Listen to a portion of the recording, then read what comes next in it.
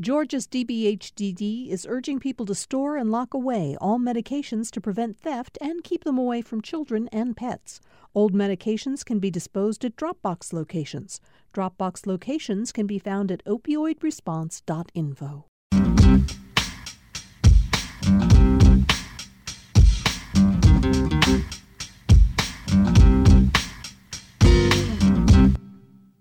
We're back with On Second Thought from GPB. I'm Virginia Prescott. It is high season for commencement celebrations. The Georgia Department of Education says 74 school districts across the state recorded 2018 graduation rates at or above 90%. Putting the overall high school graduation rate at an all-time high. Mentorship programs could be one factor, and we're hearing from a few innovators in the field. Kimberlyn Bolton is Operations Director from Reimagine ATL. Hello, Kimberlyn. Hi, Virginia. How are you today? Very well. Really glad to have you all here. And Phil Olaliye. That's right. Got it. Is Executive Director of Next Generation Men and Women. Welcome. Thanks, Virginia. Well, thanks so much for being here. And Phil, it's such an interesting origin story for Next Generation Men and Women. Started by teachers. How'd it come together?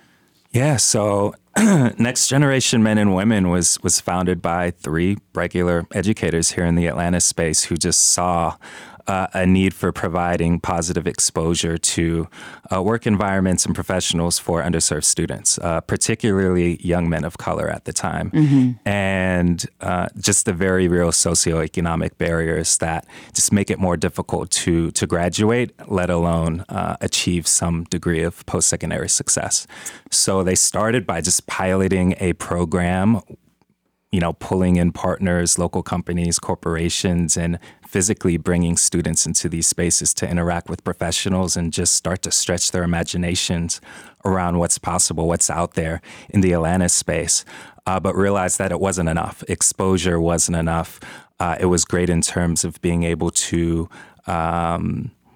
have targets or goals, but how do I get there? And so Next Generation was really built on this premise that if we can provide exposure to diverse career pathways, professionals, work environments, and couple it with regular professional support, we can create a pathway to success for our students to not only graduate, but to be ready and committed to college or career. So how do students see people who are working in the fields that they want to work in, or don't even know they want to work in? Yeah, I mean, exposure is everything. We really operate from a mindset that in order to become something, you have to experience it. And in order to experience it, you have to see it. And so what we do is we have a pretty intensive after-school program that forms student cohorts starting in the ninth grade. And so we have 15 to 20 young men and young women who start off in the ninth grade and really focus on personal identity, team cohesion, exploring post-secondary pathways. And then the second half of that program model is building a plan. And so throughout the twice a week after school sessions that are being facilitated by teachers on site and college undergraduates throughout the metro Atlanta area, they're taking what we call exposure experience trips to a variety of different companies, organizations, and college campuses just to see what's out there in terms of industries, to interact with different sets of professionals with who come from all different stripes, backgrounds, orientations, job functions. And for them, it's so eye-opening because they rarely have access to know what's out there. And to see themselves in these spaces is such a confidence booster for our youth. Kimberlyn, how about for you at Reimagine ATL? How does that program connect kids to mentors? Yes. So Reimagine ATL was founded 4 years ago by Susanna Specia with a mission to equip the next generation of storytellers. And we have a vision of a more safe, inclusive, and equitable workforce in the film and digital media industry. And so we do that with a 3-point strategy. We do that by exposing, developing, and placing students within the film and digital media industry. And through our exposure, we host several different workshops throughout the year, ones that are free, ones that are at a nominal fee that just show the students the different types of careers that you can have in the film industry. Because what we saw was a lot of the times we were going into the schools and talking to them about the careers that exist, and they would say actor or producer or director. And we were like, no, there's so many opportunities, and there's so many different ways that you can work in this industry. And that's our number one goal, is to show them that all of these different careers exist in this one industry. So why the storytelling hook? What is that about? What's the connection there? Yeah, sure. The storytelling came from our founder again, who grew up in Alpharetta, Georgia, and she was just really discouraged because she didn't grow up seeing other people that did not look like her, didn't look the same as her. And so she wanted to create an environment where students could come together from all different backgrounds, all different races, all different socioeconomic status, and just come together with a common way to tell their story. She believed that everyone had a story. So if we could come together and share our stories and share our experience, we could really create empathy. So let's hear one story. Tell me about a kid. You don't have to say a last name, especially to protect a child's identity.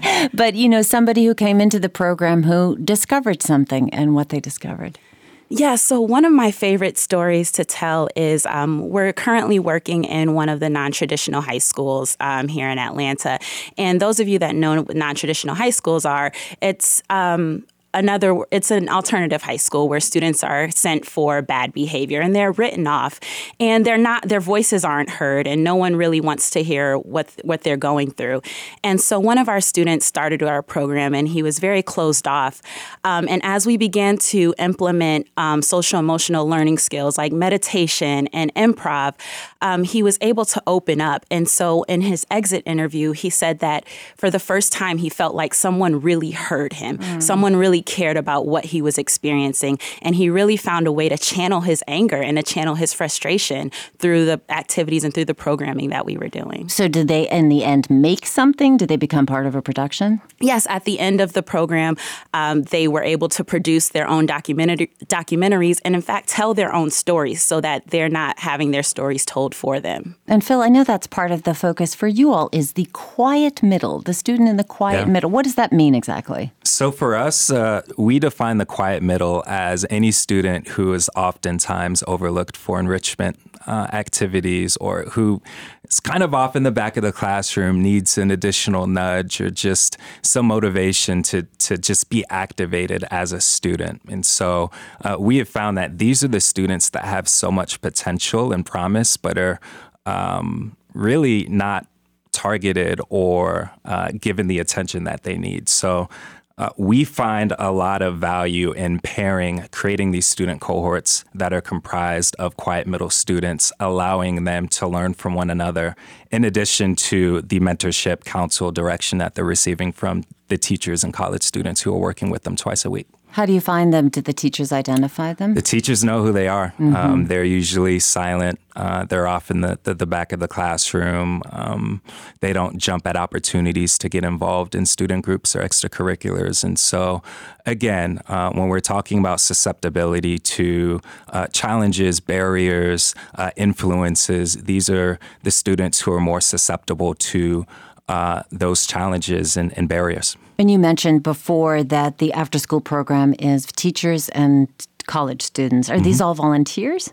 So we contract work out to teachers and our college students. And I wondered about that because it seems like teachers have so much to do already. Isn't that part of the thinking? Many balls in the air, but for us, we wanted to have a resource on the ground that was easily accessible for our students. And so we saw so much value in having someone who understands the lay of the land, amenities, resources on site, but then coupling that with a college student who is only a few years removed from our high school students in terms of thinking about that next step, that next chapter, preparing some sort of plan for making it to high school and beyond, and then being able to access the necessary resources and support to successfully do that.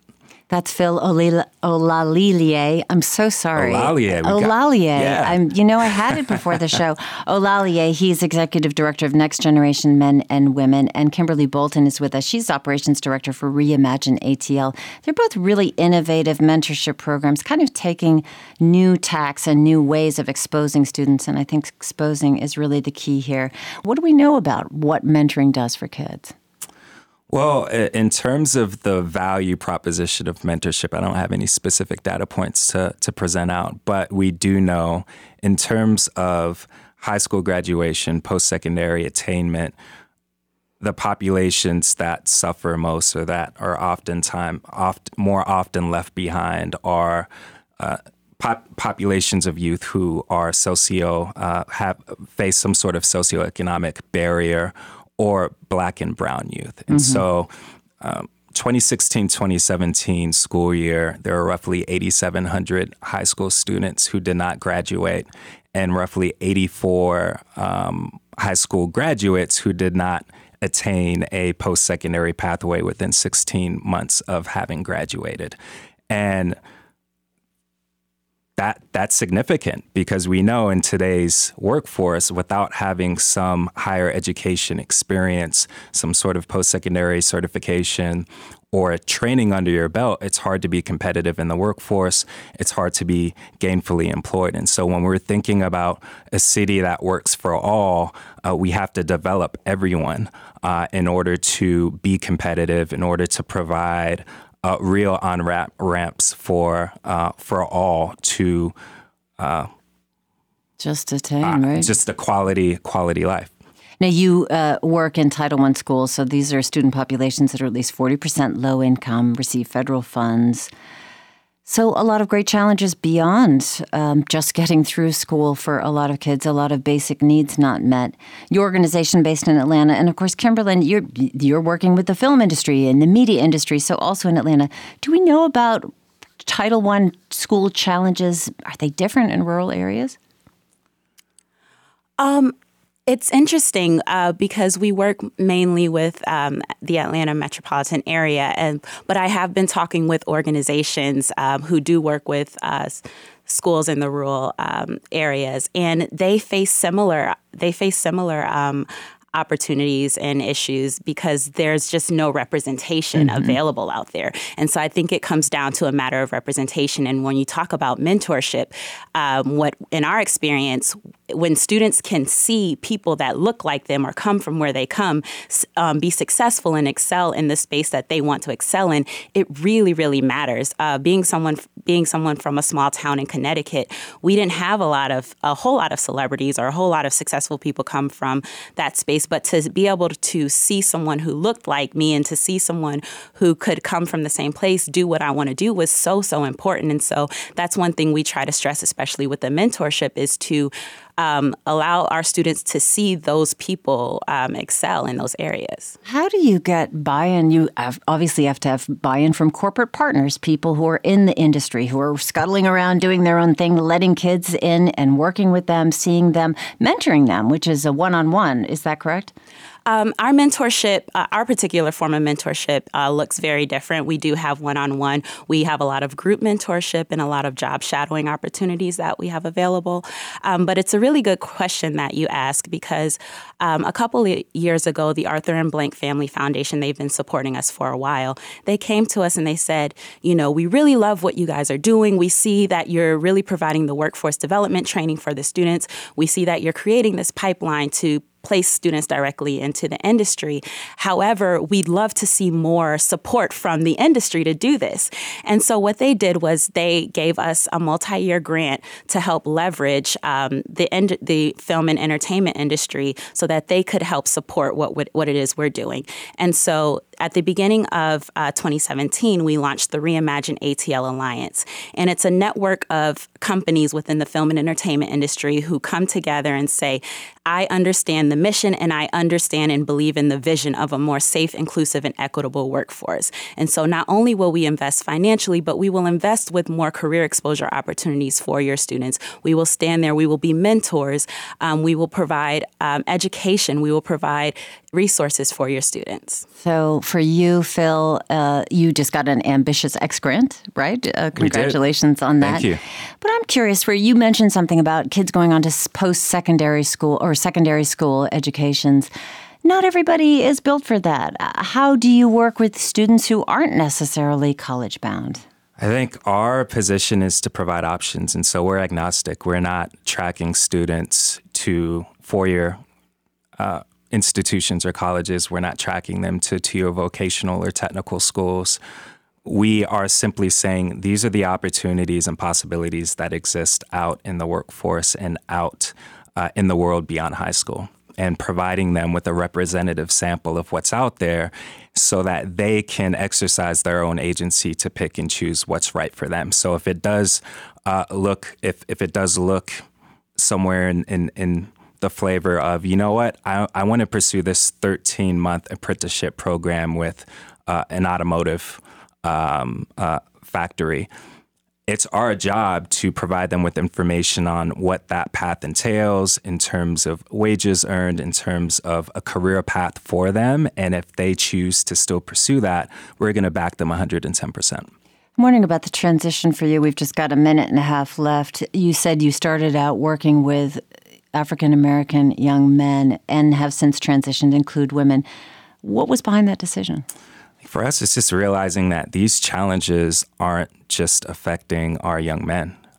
These are deep barriers and challenges that are holding back progress and success for our young women as well. And so it was unfair for our organization to be providing these opportunities and resources exclusively to young men without providing those to also to our young women who are interested in learning and just gaining exposure to the professional world, higher education, and then having the support to access and attain a post-secondary pathway of their choosing.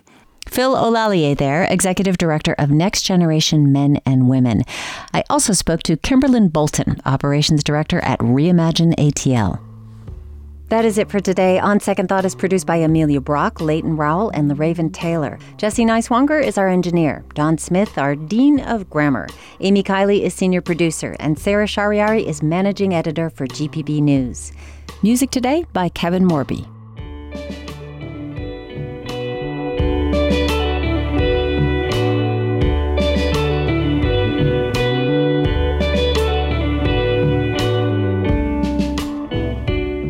Our interns are Allison Krausman and Jake Troyer.